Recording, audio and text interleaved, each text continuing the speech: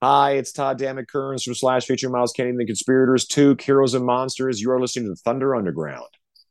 Welcome to episode 368 of the Thunder Underground podcast. Trent here as always. And this week we've got a great one for you because Todd Kerns is here. The bass player of Slash, the vocalist, and bass player of the brand new band Heroes and Monsters, and a ton of other great stuff that Todd is involved in. We're going to talk about all that here coming up.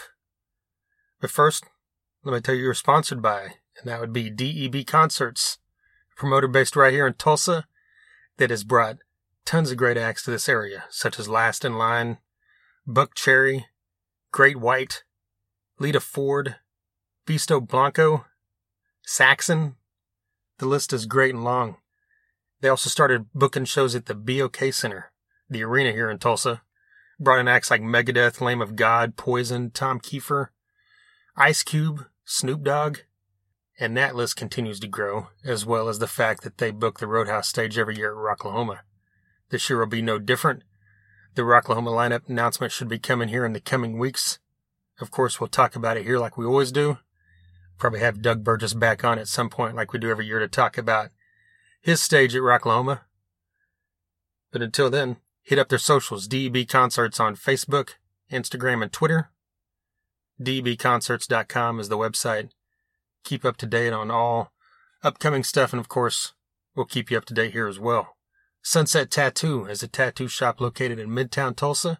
Their tattoos are done good and proper, they're state licensed, and they are mother approved. 25 plus years of experience from Jason Thompson and his crew. If you check out the socials, Facebook and Instagram are both Sunset Tattoo Tulsa. There's tons of photos on there from their work throughout the years, all different styles. I had a tattoo done by Jason a while back. I had a cover-up actually done that I'm very happy with. I know many other people that have had work by him as well. You need to give a call or a message to set up a time to get in there to talk about what work you're looking to have done. They also accept walk-ins. So go by, hit up Sunset Tattoo and tell them you heard about them right here on Thunder Underground. Finally, we've got MedFarm, a dispensary located in Broken Arrow, Oklahoma, 24683 East Highway 51, right off the highway. They've got a drive-thru, so if you message or call ahead, you can zip right through that drive-thru and be on your way. You can also look up their entire selection on leafly.com before you head in, or just head in because they've got a ton of knowledgeable staff on hand to help you out with whatever you need. Hit them up on their socials because they're always running specials. Facebook, MedFarm, that's PHARM. Instagram is MedFarmOK, and the website is medfarmok.com. If you tell them you heard about them on Thunder Underground, they'll give you 10% off your first order. On top of all of that, they are cannabis with a cause. 30% of their proceeds at all times are going to build no-kill animal shelters. So hit up MedFarm, wherever you're at. It's worth the drive just for that 30% going to no-kill animal shelters part of this whole thing alone. So hit up MedFarm and tell them you heard about them on Thunder Underground. All right, jumping into this episode. Don't have much to talk about here beforehand because, it's not super long, but it's a pretty good lengthy one here with Todd at 45 minutes. So before we get into that, I just want to mention that a couple days ago, Ozzy actually announced he was officially done with touring or retiring from touring. And opposed to many musicians, that say that, or we will all tend to actually believe because we all know Ozzy's condition and what he's been through the last few years. So this isn't like one of those, farewell tour, no more tours, 2 or 3. I'll be back here in a few years, to capitalize again.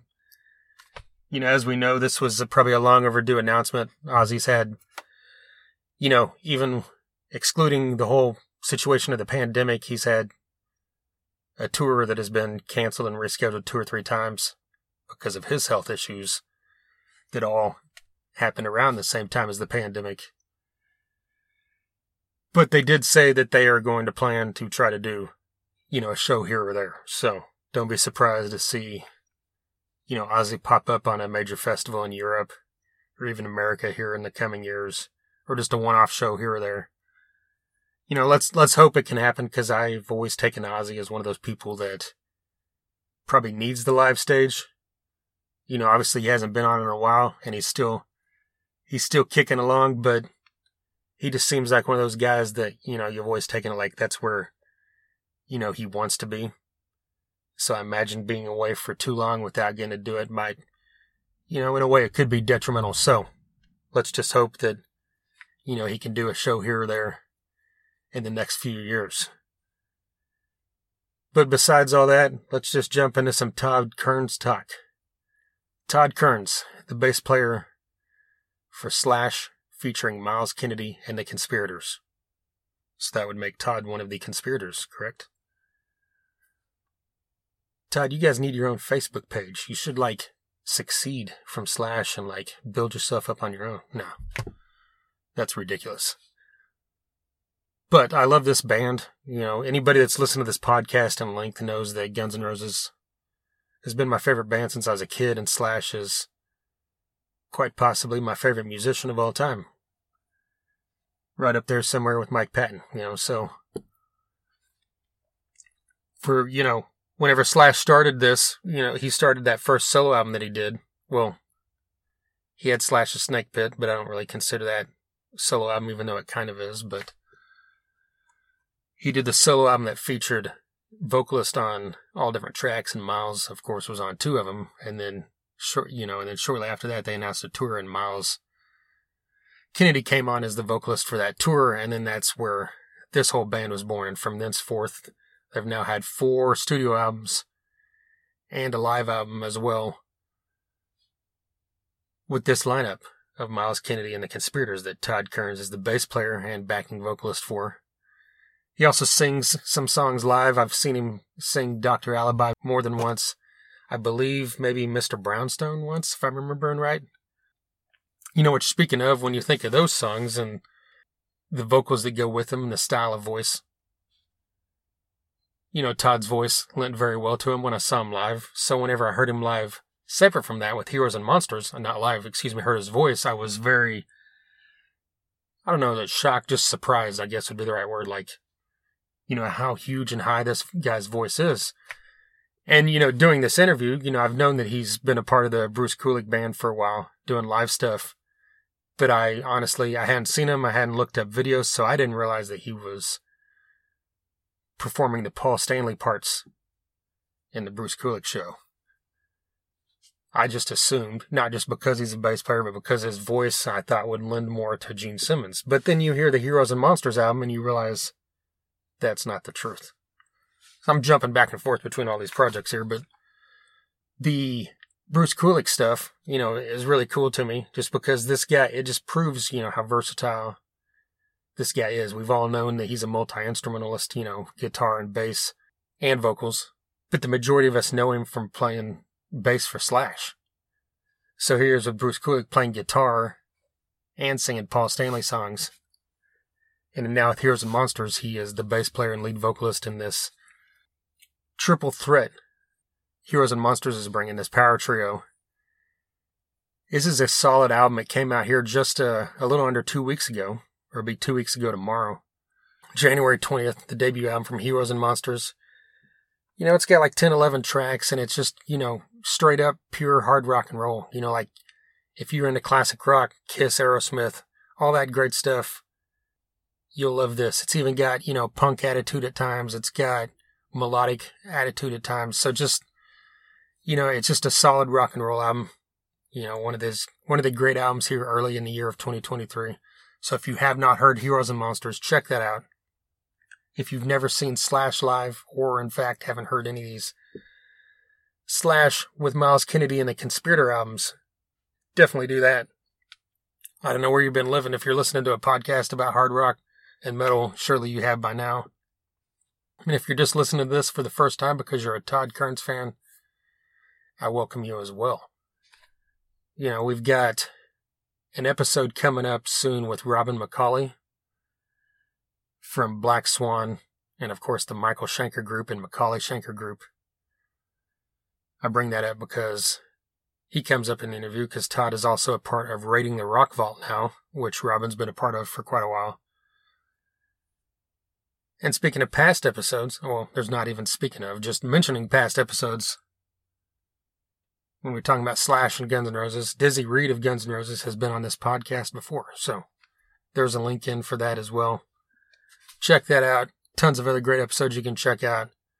More coming as well. Got some scheduled to be recorded. We'll talk about all that again when it happens. But in the meantime, let's jump into this. Here's Todd Damon Kerns of Heroes and Monsters and Slash featuring Miles and the Conspirators.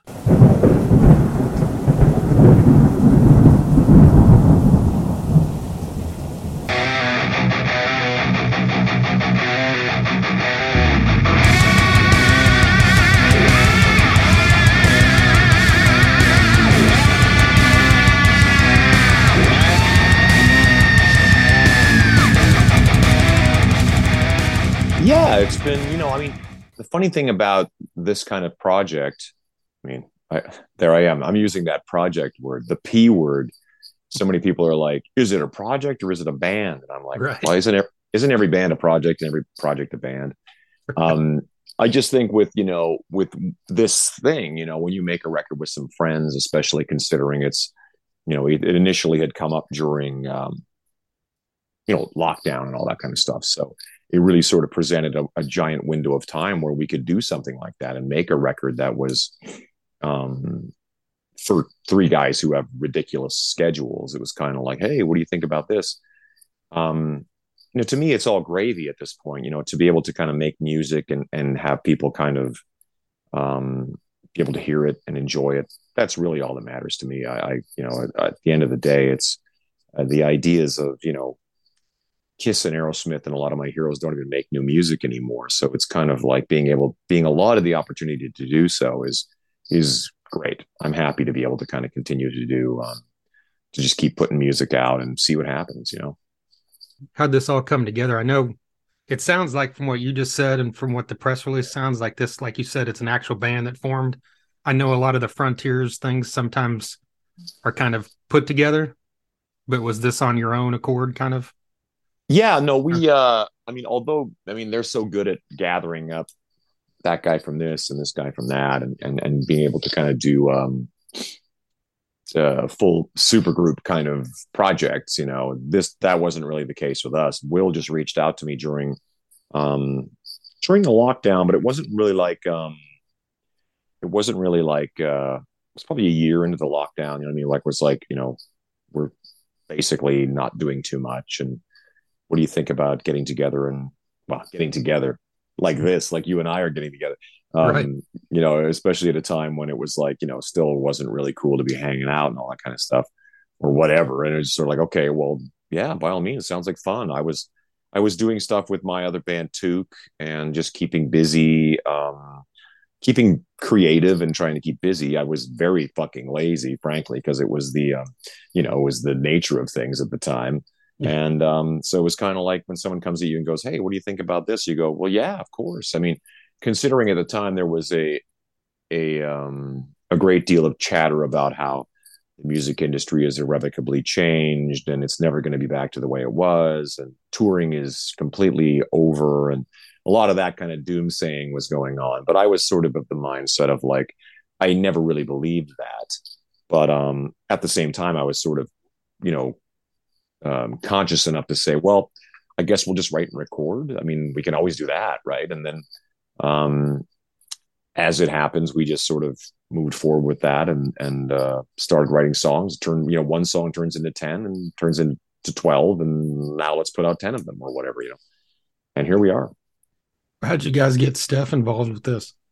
Well, Steph and Will were already like in cahoots. They were like, initially already kind of like jamming around and coming up with ideas and stuff like that. And I sort of came in they were already a little bit up and running. So they had Will had toured with Steph at some point. I'm not really sure if it was with Basco Rossi or what exactly they had initially sort of connected on, but they had been pals for a while. So I never even actually physically met Steph Burns until we were in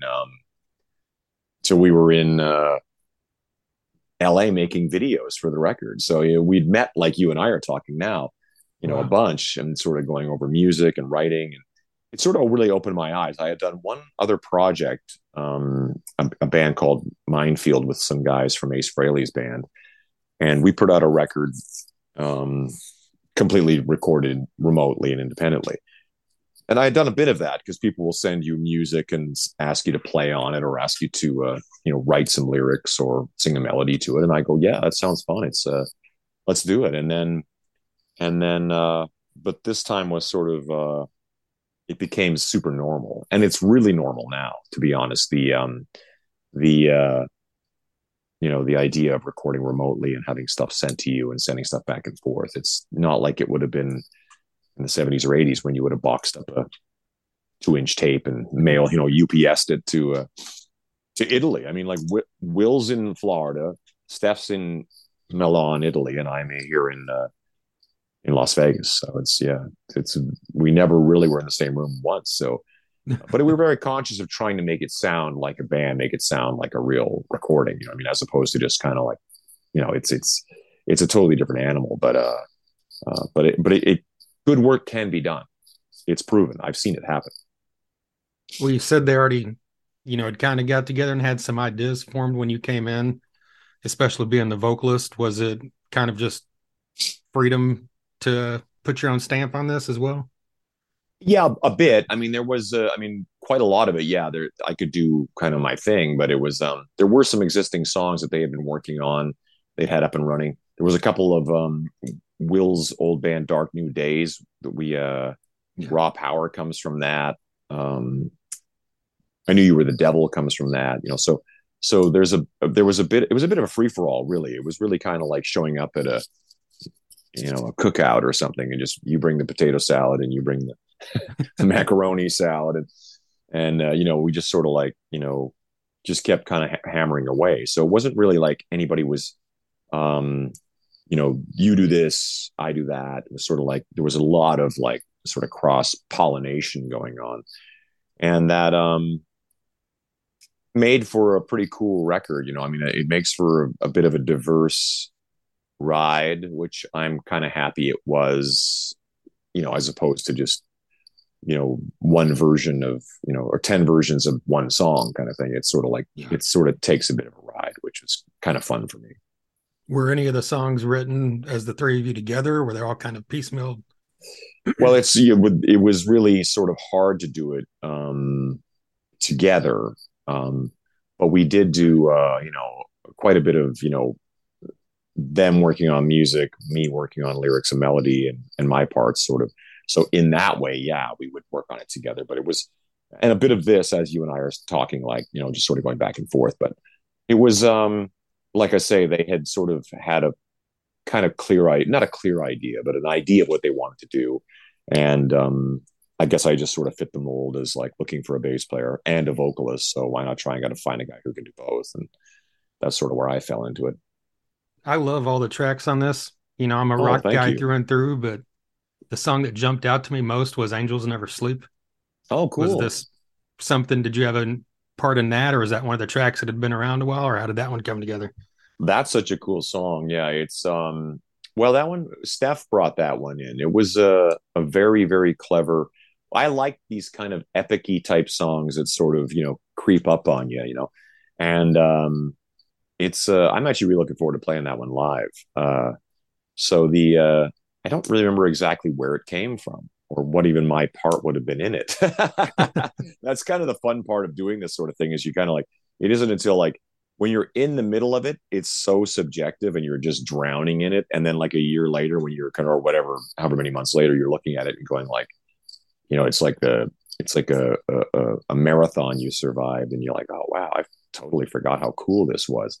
But I enjoy getting that objective point of view where you can kind of look at it with new ears and new eyes and kind of go, oh, okay, I kind of you feel so totally different about things when you get a step away from them and come back to them. But yeah, I credit Steph with most of that song. That was something he brought in with, I don't know what state of finished it was, but it was, we obviously do our thing and adjust and sort of change things to, meet the individual players. But yeah, no, it's a great one. Did you guys self-produce this? Yes. Yeah, Okay. it was impossible not to, really. Right. We basically had to self-produce ourselves. And then, there was, Will actually is like really surprised me in his ability as a producer mixer type minded guy in a, because you just assume like drummers are drummers, not as an insult, just that, he's a monster talent as a drummer. And then on top of that, he's a great writer. He's a great, it has great skills behind the board. So yeah, a lot of that, a lot of the fine tuning of it all is from Will Hunt. You've done, a lot of stuff throughout your time. Do you prefer something like that where it's just kind of the band members producing this thing, or do you like outside input when it comes to having a producer on board? Yeah, that's actually really interesting you bring that up because it depends on the situation. Like, I've been in my own, when I'm in the driver's seat, and I really get a lot out of that. Obviously, I think everybody enjoys sort of like having a game plan in mind and then like implementing it all into place. But that said, you can't, when I bring in people like Elvis, Michael Basquiat, and all these different people we've had the opportunity to work with, they bring a lot to the table. Obviously, that's why they are who they are. So sometimes those objective ears, those outside ears, just have a clearer view of things because the rest of us are in there chopping away with our machetes trying to get through the jungle, and they're kind of like they can kind of see the path sometimes. So it definitely is different. I will say for this project, I really enjoyed the freedom of just kind of like, let's just make some music. There was never really a huge kind of like game plan in place as far as like, it has to sound like this, it has to be this, it has to be that. It was just kind of like, let's just make some music and see what happens. But you guys have this Italian tour coming up here next month. Can we expect to see you guys anywhere else in the world, or is that in the works? Yeah, I mean, it's one of those things where everybody's got schedules that are ridiculous, Right. and with this kind of thing, the window of opportunity just popped up as, hey, what do you think about this couple things in Italy that turns into 10 things in Italy? And you're like, yeah, well, let's do it. I mean, that's the only way to kind of jump into these things is kind of like, here we go. We're going to make this happen. So I think it's one of those things where if the opportunity, I mean, I say if, but I'm sort of saying it in my mind, I'm like, absolutely, there will be other opportunities. But at the same time, I'm sort of, wise enough to know that, hey, I play with Slash and Miles. Their schedules are impossible to navigate as well, And so with this kind of situation, it's like, I don't know. It's like, with Evanescence and with Vasco Rossi and then all the things that I'm doing, it's sort of, it just kind of creates opportunity and also takes it away. but at the same time, I think I think we'll find an opportunity to do some more stuff for sure. And I'm guessing Italy came about because that's where Steph's at. And isn't that where Frontiers is based out of as well? They're based out of there as well, but Steph kind of was the one that sort of pulled the trigger on a couple things that turned into a tour. So hats off to him for pulling that off. But it was, it's I haven't been overseas since 2019. So to me, it's like, it's time, it's been time for a while. So you have to take into account there was some COVID in there that kind of took that off the possibility list. But here we are, and I'm ready to do it. Like in this project and a lot of the other stuff you're doing, you're singing as well as playing. But when you're doing something like Slash, you're just most of the time you're just playing. You do backups and sing a song here or there. But is it easy for you to transition from just playing to singing as well, or is it something when you're singing you got to think about it more, or how's that work for you? That is funny that you bring that up because there are elements about playing your parts and singing that can be quite challenging. They're actually they can be challenging in Slash too because I'm singing, the lion's share of. Well, I'm singing basically all the other vocals. So there are times where you've recorded the bass and then you sing something, whatever harmony part or whatever lead vocal really, and you don't really think about, do these things correlate? Can I do this while I'm doing that? And then you have to sit down and go, oh man, this is going to be a thing. So on several occasions I'm going through the Heroes and Monsters stuff now to get ready for the tour. And it's sort of like, oh man, there's a bit of head scratching to kind of do on some of these like this part while I'm playing it doesn't really jive with what I'm singing, so I have to kind of figure out how to do that. It takes a bit of sort of basically sitting in here, just kind of knocking the ideas around before I get to the rehearsal space is sort of the key. But yeah, there's something about like in whatever, like tomorrow I'm going to go fill in for Steven Adler's band, and I'm just playing bass on that, and it's kind of like there's something interesting about just being like, you're going to step up, play bass, and don't really think about singing at all. You're kind of like, just sing Night Train, whatever, but you don't really think about the actual. But then as soon as you're kind of like, this is the gig you're doing, you just kind of like lean into it and just do it. It's sort of, that's the gig. That's what it requires, so you just change your brain and away you go. I've been doing it for a long time. So it's sort of, it's become kind of normal to kind of like, you want me just to play? You want to sing a song? Okay, great. You want to sing, not sing? Okay, great. And then I'm singing the entire show. Okay, here we go. It's just depends on what I'm doing. Were there any songs with Heroes and Monsters or with Slash that were particularly hard to pull that off in the rehearsal space? Or Well, the song "Blame" on the new Heroes and Monsters stuff is tough. Like I'm having that sort of well, it's a crazy song to begin with because it's one of those songs that those guys sort of came up with that has all kinds of um, some sort of time changes and stuff like that. So that stuff alone is out of my wheelhouse already. And but then you have to throw into the fact that okay, now sing over top of that while you're playing that part. It's like okay, I'm playing in a on a drop B tuning that I don't normally play in as well. So the whole thing is pretty new to me. But I'm one of those people who enjoys the kind of I enjoy the challenges of things. I don't. I mean, I'm sort of big on like when someone throws something at me, I'm kind of like, I've never done that before. Let's try that. And that's sort of where I'm at with this particular project for sure.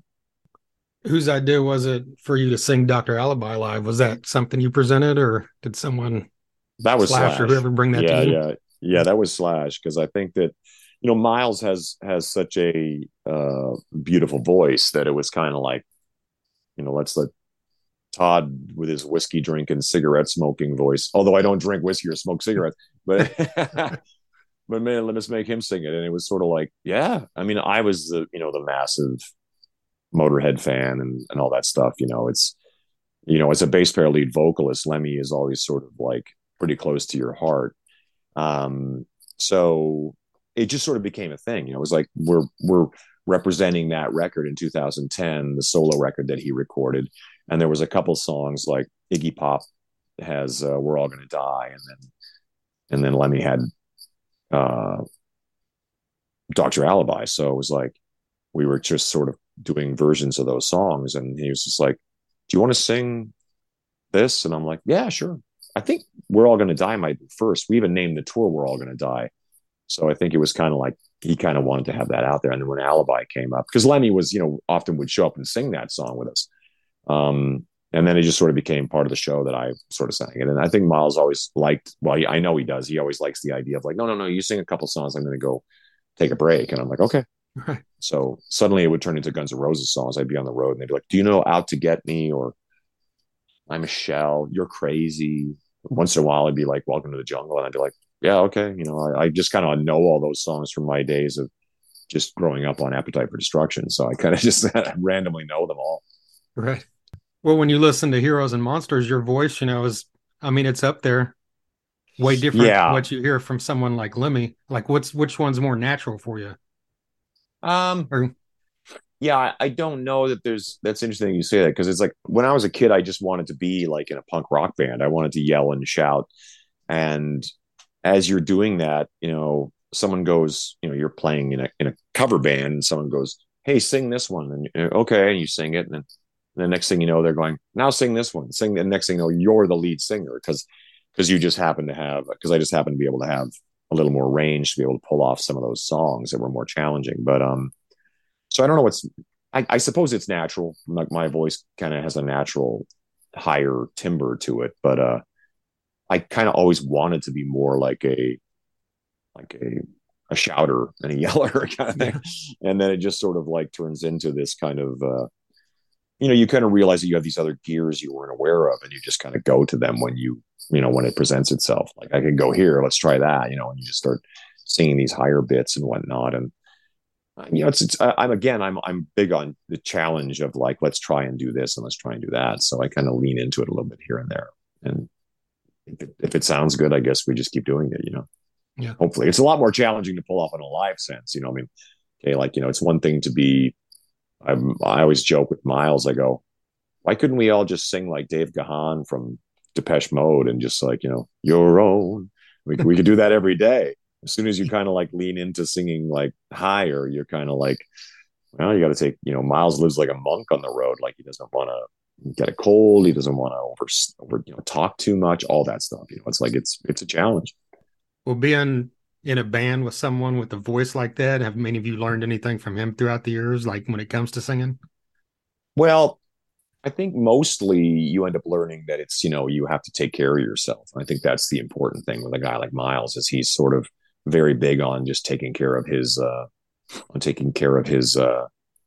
instrument. You know what I mean? And I think that I don't know a lot of, I mean, like, I'm a street fighter when it comes to that kind of stuff. I never have any training at all. So it's like everything I do is just sort of like, and I think like a lot of singers, they're all street fighters, and then they face some issues, and then they have to kind of think about training to kind of maintain. And, I think that I've been fairly lucky in that, the lead singing thing is not the only thing that I do. So it's sort of, for a guy like Miles, he's gotten smarter with it over the years too. Not smarter, but he's gotten smart with it in that he sort of picks and chooses his moments of challenge, where he kind of like, in singing something, he's sort of kind of more controlling in how he does it. He's just not going to go out there and just kind of knock it out like every single song. He's kind of like trying to find his moments to kind of really kill it. And that's just smart, trying to like, kind of pace yourself during the course of a show, and during the course of an album. I mean, I just think it's just wise. And I think that's just a guy who's been doing it as long as he has. When you do these shows with Bruce Kulick, do you sing one or the other, like the Paul Stanley songs or the Simmons songs, and someone else does like Brent Fitz, I know, sings some as well? Like, how's that process work? Yeah, in the Bruce show, initially we first started doing it with Bob Kulick before he passed away, and I was just singing everything, so Gene and Paul. And then we brought in our friend Zach Throne. He plays with Ace Frehley, and he plays in Corey Taylor's solo band. And Zach's an amazing talent, so he took over all the Gene Simmons stuff, and I just sing all the Paul Stanley stuff. So it's really fun being able to do that. I mean, I'm a Kiss fan, so it's kind of like that whole thing is a blast. So, but getting to do that, that show, and we kind of wanted to get it to a point where once Bob had passed away, it sort of became a thing of like, okay, well, if we do this, let's try and like really do an homage to the thing. We got the guy who sings the Gene stuff, I'll sing the Paul stuff, and then we'll just really try and do a faithful version of these homage to these songs, and to Bruce's era, you know what I mean? And that became kind of the focus, was to try and do something faithful, something for the fans, really. And I mean for myself as a fan as well, and to Brent and Zach as well. But shouldn't the bass player be singing the Gene parts though? Yeah, but in that show I play guitar, so it's kind of okay. like, I didn't realize that. It's the weirdest thing where I kind of like, because I've always been sort of I started as a bass player, but I have moved in and out of guitar positions depending on what I'm doing. In my solo stuff, I played guitar, and I just kind of like, enjoy like when I can do something a little different, I move over to guitar or bass depending on what's happening. Bass is really honestly my main gig, and it's sort of the thing I feel like I have the most natural.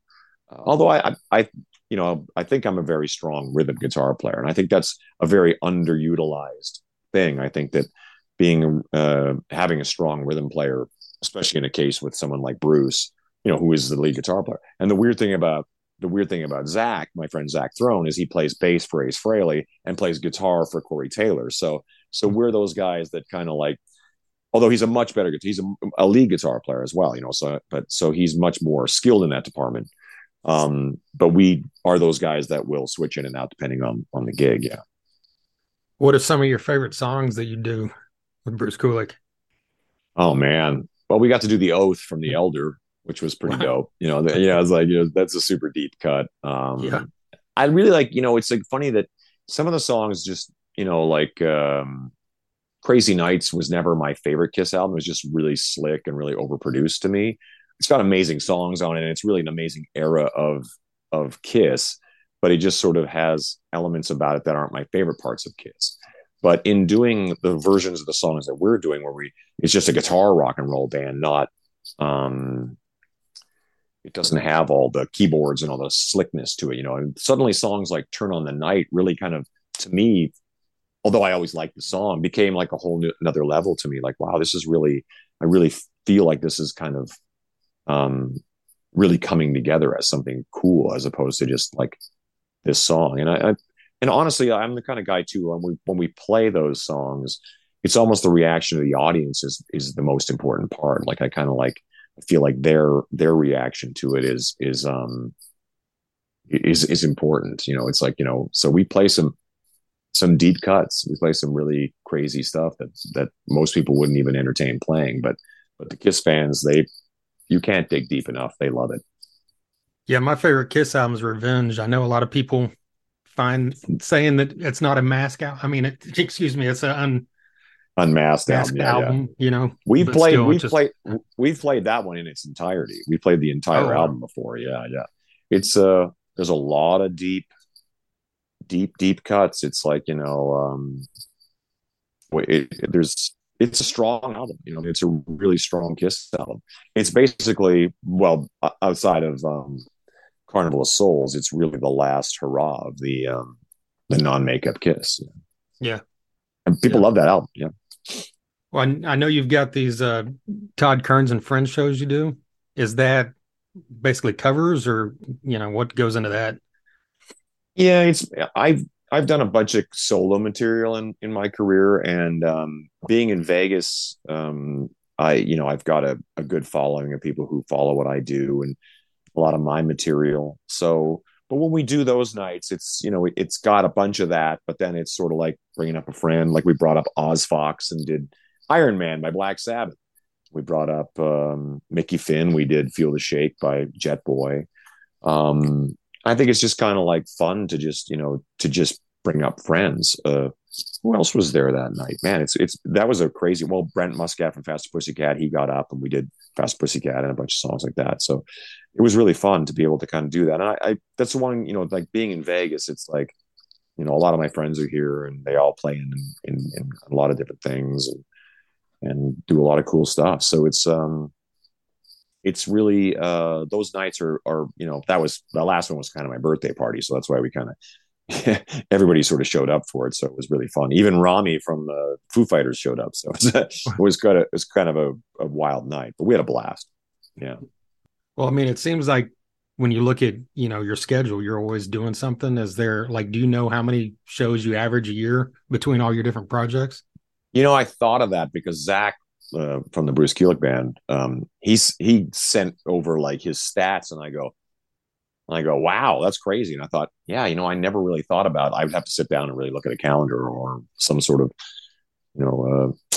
schedule and look at how much I do. But I'm just the kind of guy that, there's 365 days in the year. And it's like, when someone comes at you and goes, hey, what do you think about this? I go, if it works in the calendar, I go, yeah, let's do it.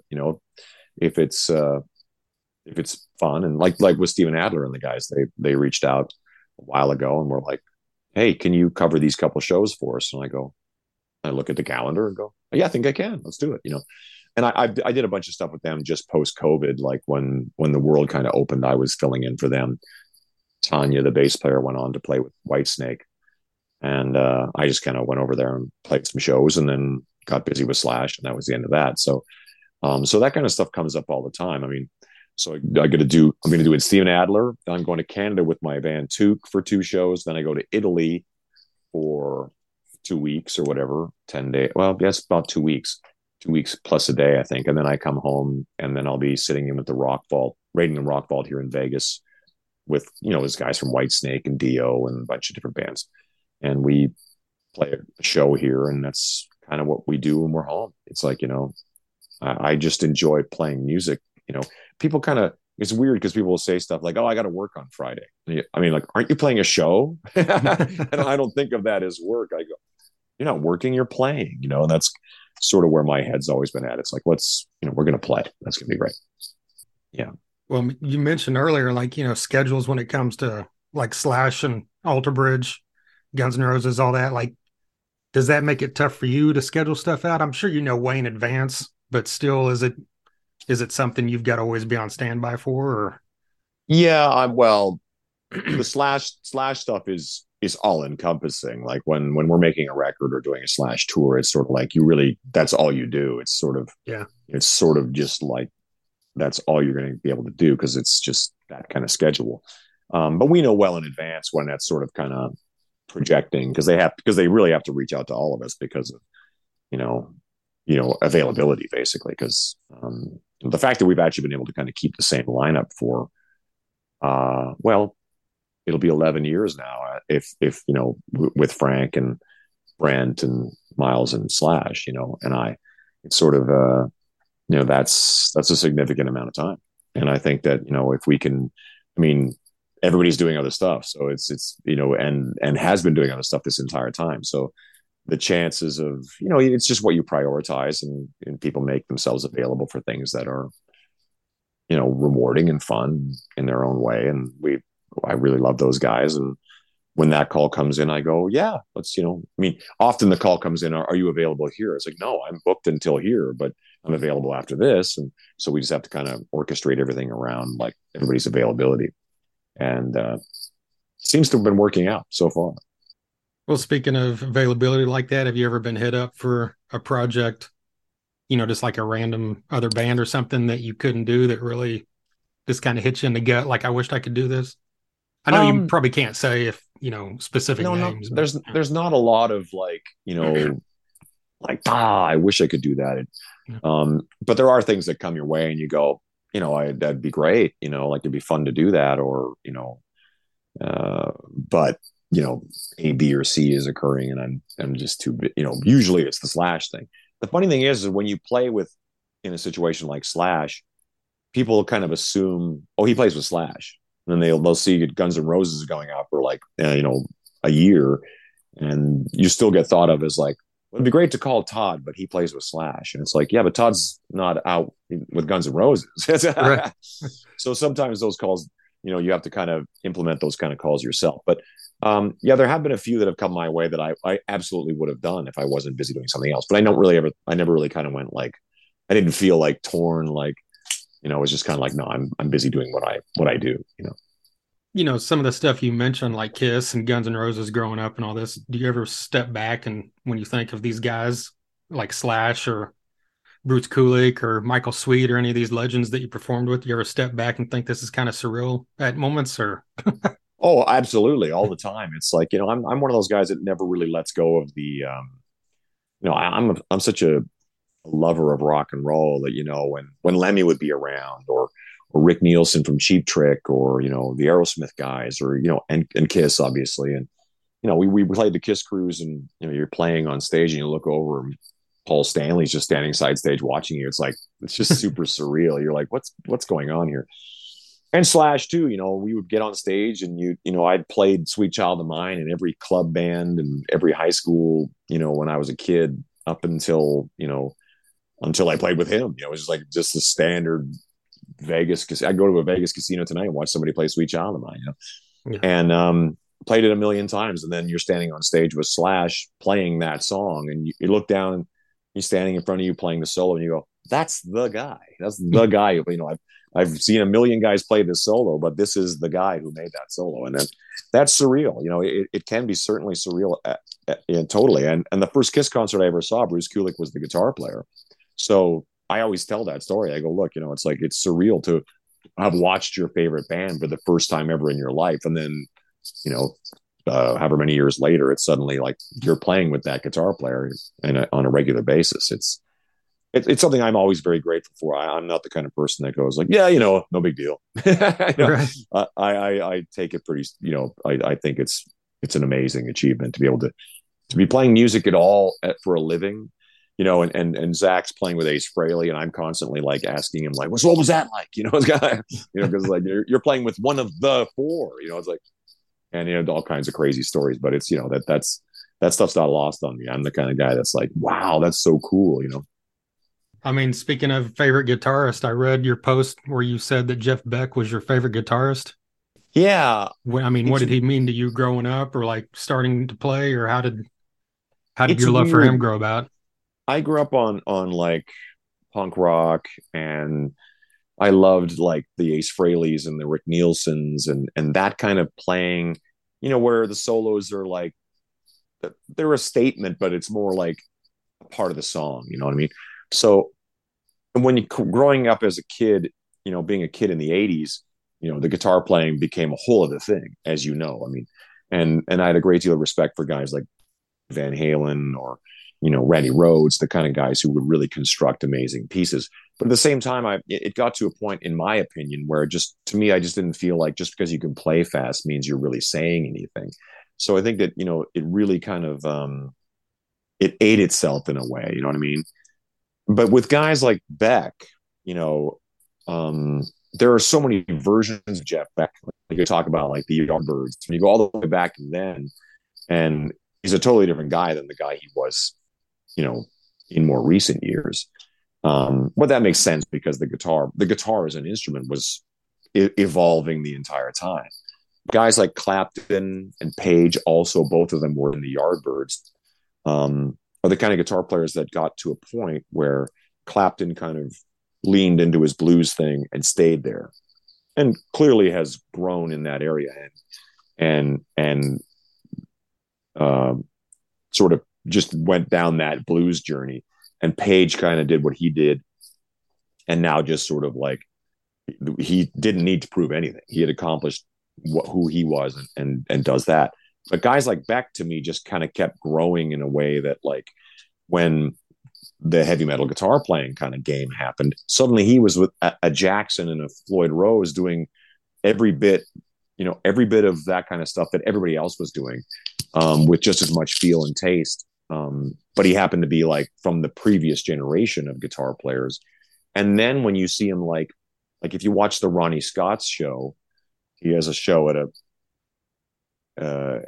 you can find it on YouTube at a place called Ronnie Scott's, and it's a real tutorial. Like it's the kind of thing that's both inspiring and depressing at the same time, where you're like, I don't even know if I play guitar. It's like you look at me like he's doing stuff. I go, I don't know what's happening. It's like, and it's only the kind of guys like him who really have that ability to kind of think outside the box. And I think that that's sort of the beauty of guys like him. And I think that's why when I say he's my favorite guitar player, is because I I actually love watching bluegrass guitar playing, because there's something about the speed and the technicality of it, but you take away the distortion and it's suddenly like, wow. It's like a lot of things that we as guitar players and musicians are doing can be kind of masked by a certain barrage of volume and noise that's going on. But when you scale that all away and you watch these guys really throw down, country guitar playing is really awesome to me too. Like to watch guys who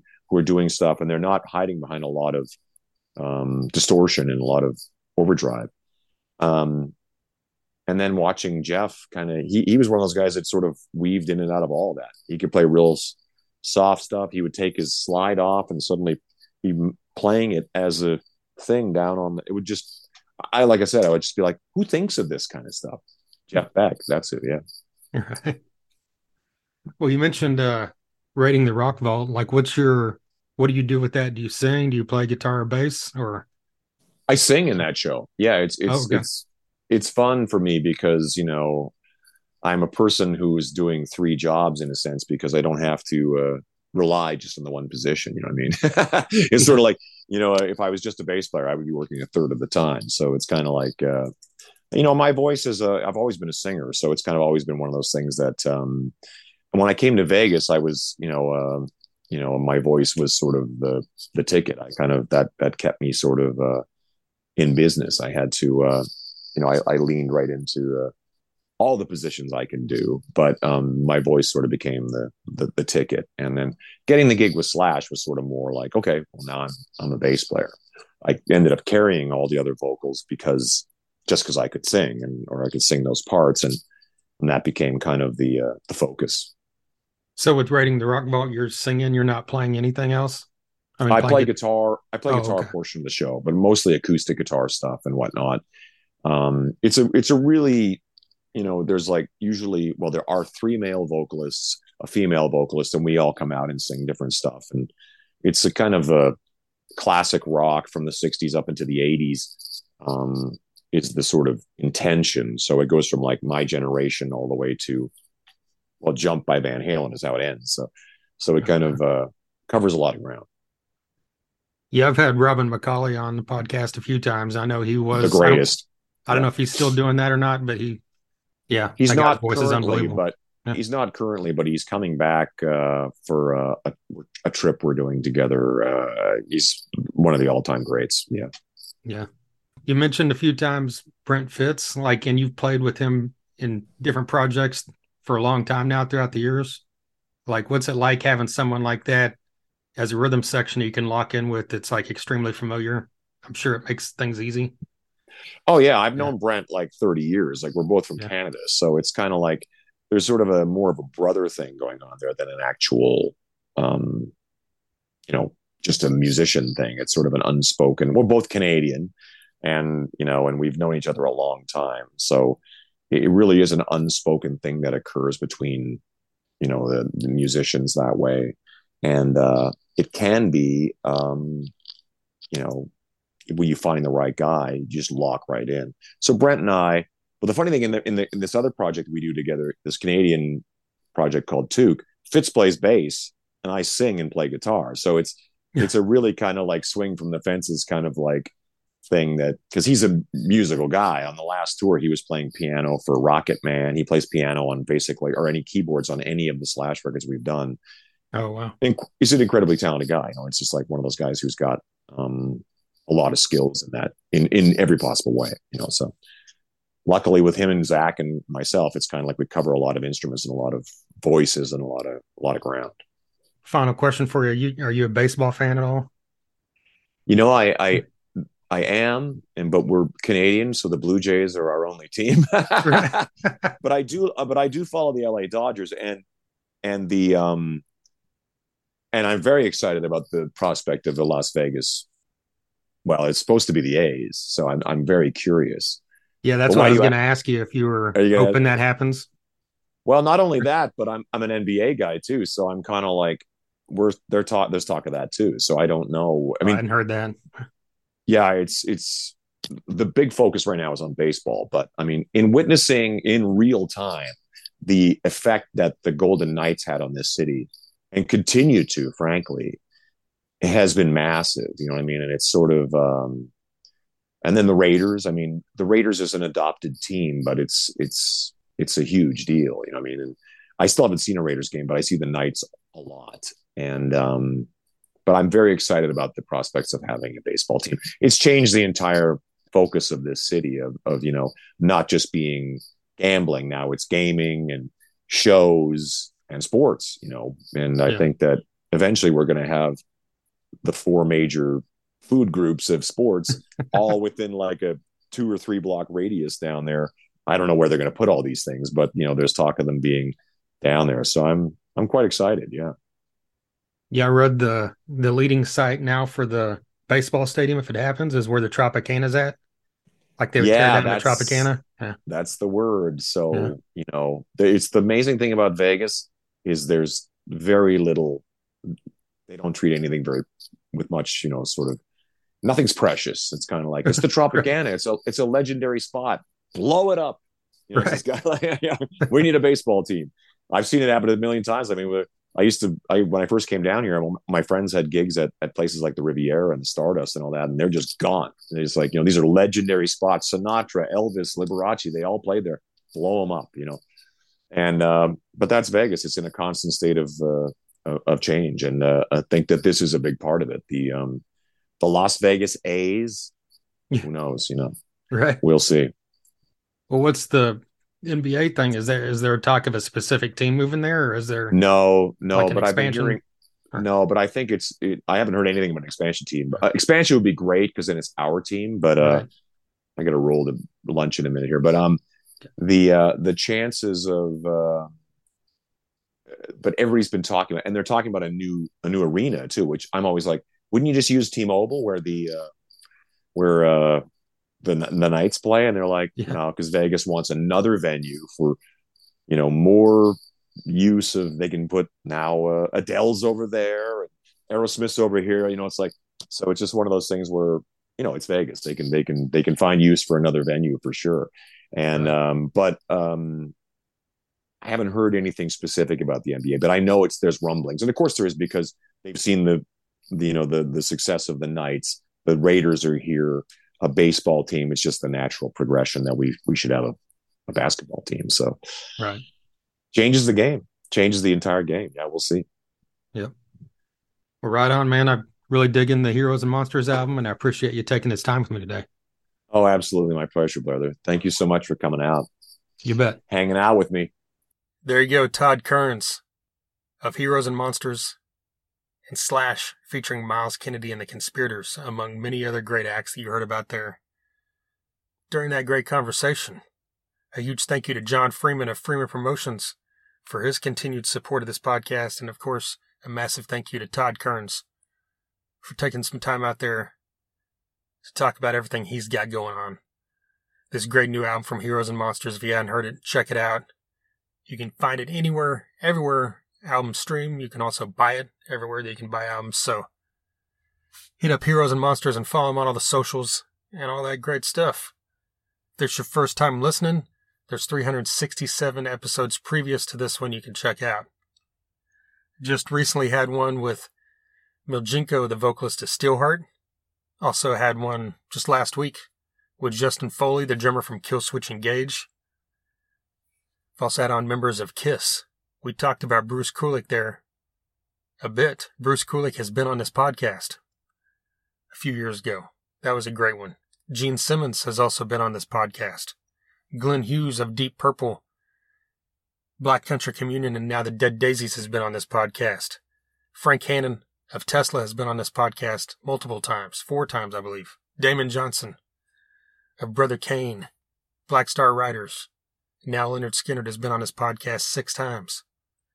I also had on members of Great White, Warrant, Dirty Honey, Megadeth, Testament, Helmet, Typo Negative, Clutch, Corrosion of Conformity.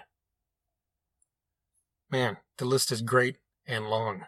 Recently had on Josie Scott, the original vocalist of Saliva. Dee Snider of Twisted Sister has been on here before, so just dig. Jeff Tate of Queensryche was on here last year. I could just keep rambling. So check them all out. TheThunderUnderground.com is where you can listen to everything. You can find all the socials there.